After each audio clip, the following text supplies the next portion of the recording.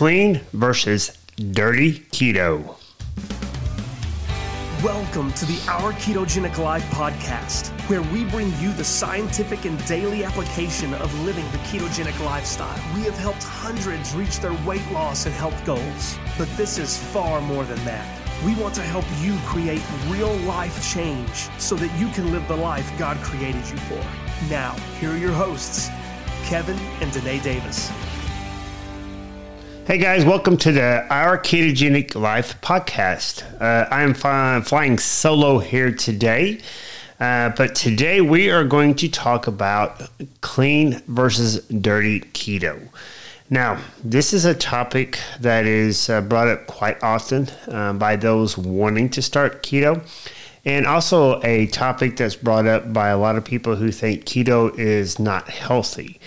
And on that second part, if we're talking about dirty keto, then I tend to agree with the naysayers, because as we talk about today, if you're somebody who is wanting to make some changes in your life, and whether it be weight loss, health, or whatever it may be, and that you've been told all you have to do is worry about your macros, your protein, your carbs, and your fat, then you're going to find out that doing, quote, dirty keto is something that is not going to be good for your health long term.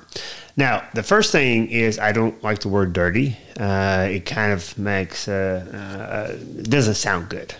And what we consider dirty keto is probably something that is not healthy, that is not sustainable. It is not something that is good for your long-term health. So when we talk about dirty keto, we're going to talk about certain foods, about what is dirty keto versus clean keto. But before we start that, and before we start any kind of program with anybody, whether it be here on this podcast or in our coaching, the one thing we want to find out is, what are your goals? Why are you wanting to make changes? Most of the time, and a lot of the times, it is due to weight loss. It is due to somebody wanting to lose weight, which is all good. Losing weight has a lot of health benefits. But the one thing that we really want to concentrate on is, if weight loss is one of your goals, then what we need to do is reverse this. We need to get healthy so that we can lose weight, not lose weight so we can get healthy. As long as you are not healthy, your body is going to hold on to that excess weight, unless you do some things that are not really healthy. For instance, if weight loss was the only goal that you had, you could take things, some illegal drugs. You could take cocaine. And if you use cocaine, you're going to lose weight. But we all know that is not something that is sustainable, and it's not healthy. So you may get the weight loss, but you're not going to get your ultimate goal of health, I hope. So what we want to really concentrate on as we do this is, we want to do things healthy. We want to do things for your longevity. One of the things that we do with our coaching program is we try to meet the needs of whatever complaint that people have, but then we also try to look for identifying factors that can be detrimental to their long-term health. And of course, if you've listened to this podcast before, we've talked about inflammation. And one of the things that we look at is inflammation. And if you're doing things that causes more inflammation, then your long-term health is not going to be obtainable, because you are doing things that are detrimental to your health. So what we want to do is concentrate on the long-term things to get you healthy so that you can lose weight. And by one of those things we're going to control is your inflammation. So as we go through these podcasts, what we want to do is, we want to do keto. I think that's a great place to start, but we also want to think beyond keto, because what we want to do is have our 4 pillars of health as a healing diet, sleep, exercise, and prayer. And if we have those things, we're going to get healthy, and then the weight loss will come off. So let's concentrate on getting healthy, and let's concentrate on having that goal. And then once we get healthy, then the weight loss will come. The first thing that we're going to need to talk about is, quote, what is dirty keto, unquote. Dirty keto is basically eating about anything that you want to eat that hits your macros. Are you getting a certain amount of protein, fat, and carbs? And if you're hitting those things, it doesn't matter what you eat, then, you are succeeding in your goal of, just hitting your macros and doing, quote, dirty keto. But when you eat those foods, when you eat whatever it is it may be, and it may be a lot of processed foods and things like that, if you're hitting, your 20 carbs and getting your fat in and things like that, but you're doing it like with a lot of foods that are unhealthy, that are driving your inflammation, ultimately you're not going to get to your goal. So when we do clean keto, we are eating whole foods. If it's been made by God, and you can go out there and, pick it off a tree, dig it up from the ground, go out there and do some hunting. Those are the kind of foods that we want to concentrate on. They're the more nutrient dense, so that when you're eating them, you don't have to eat as much to get your nutrients, like your vitamins and your minerals. The one thing that a lot of people don't understand is when they stay hungry and they eat excessive amount of calories, a lot of times they're eating empty calories. And, if you're eating empty calories, if you're eating a lot of processed foods that do not have the vitamins and minerals that you need to have, then what's going to happen is your body is still needing those nutrients, those vitamins and minerals. So you're still hungry. It's still craving those vitamins and minerals. So if you're eating a lot of processed foods that doesn't have the nutrient-dense foods as whole foods that have, then what's going to happen is you're going to stay hungry. But when you start putting foods into your meal plan that are whole foods, that are wholesome, then what's going to happen is your hunger level is going to go down because you're meeting the requirements of your body. Now, with dirty keto, some of the foods that are included with that is a lot of it is processed foods. If it's in a bag, if it's in a can, more than likely it's probably processed. And the problem with processed foods, they usually have a lot of sodium in it, even though sometimes sodium, we need salt, to help with our body functioning. But it has usually excessive amount of sodium in it. And probably one of the worst things it has is the bad oils. Sometimes as I research and read things, the bad oils are seemingly more detrimental to our health than actual sugar is. With the bad oils, they are cheaper. So when you're eating these foods that are processed, that are in cans, that came from a factory, more than likely they are made with vegetable oils, corn oils, and things like that, things that are hydrogenated.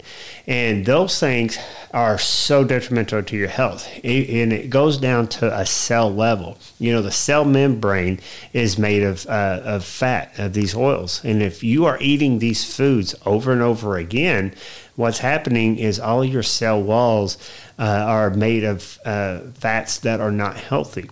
And if you think about your cell walls, you have to get nutrients inside your cells. And then it does a lot of different things depending on what nutrient it is. But for instance, it'll enter your mitochondria, and that's your energy powerhouse is inside your cells.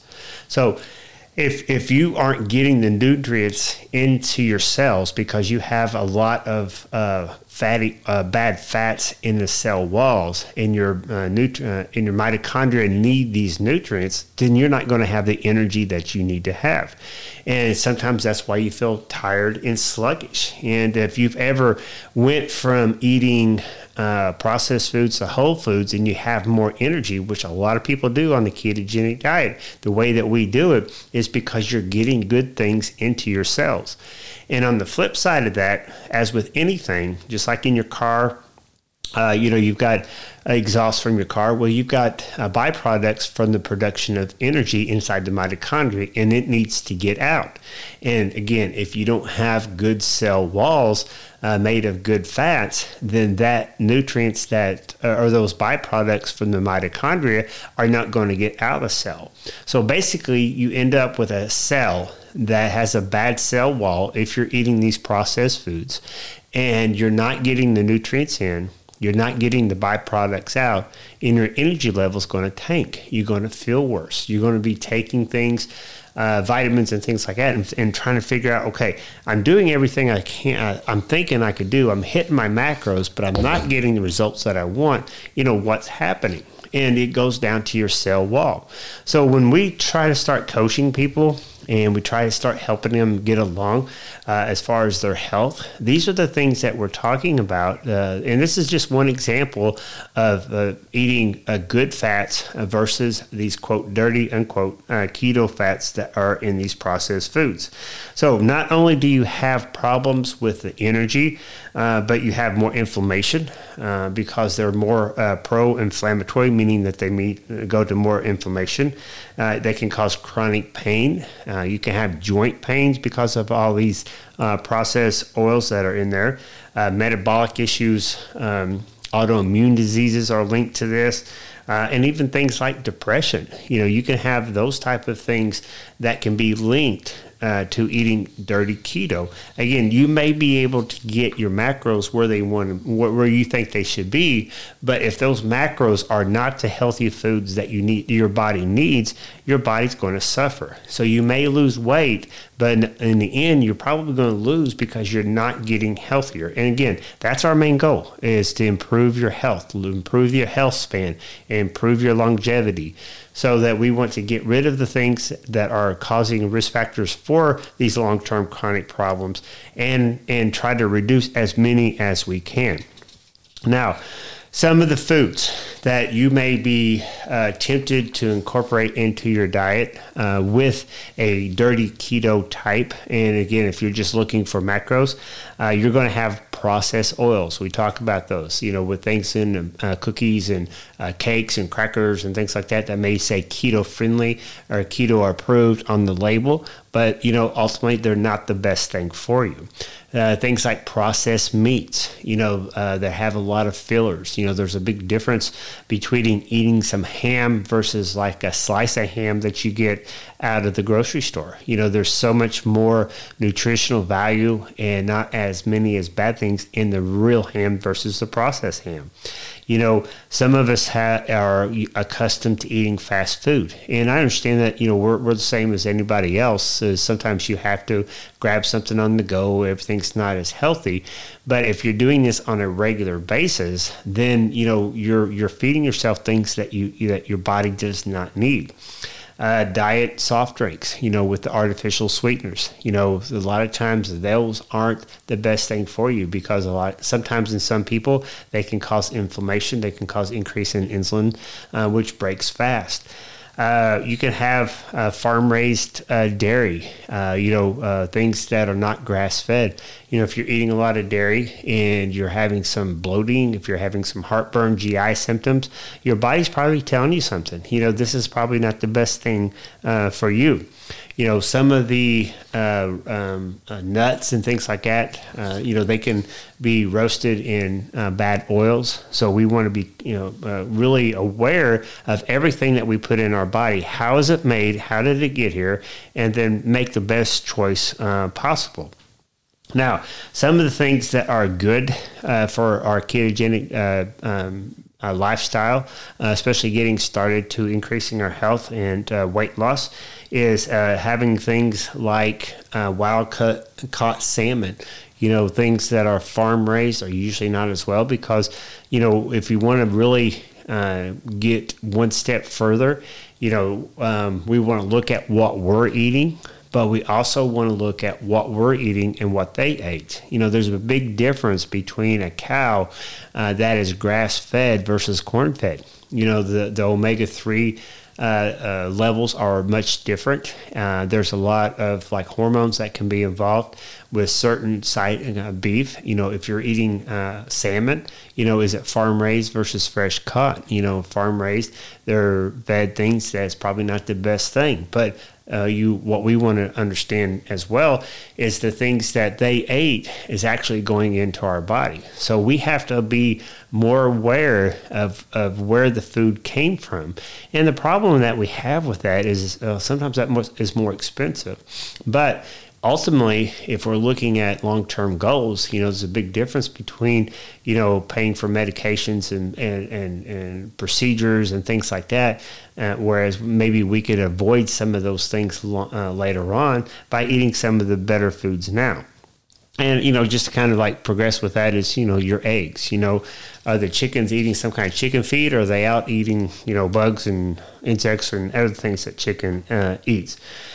The vegetables, where are they coming from? So many times right now we have to look at the nutritional value of vegetables. And I read somewhere where the nutritional value, it's compared to where in the 1980s, how much vitamins and minerals some of the vegetables have is much less because of the farming processes that we have now. So we have to be aware of that. Some of the foods that are really good to have, and we've went through these before, on a ketogenic diet, is farm-raised eggs. You can have like nut butters, like almond butter is really good.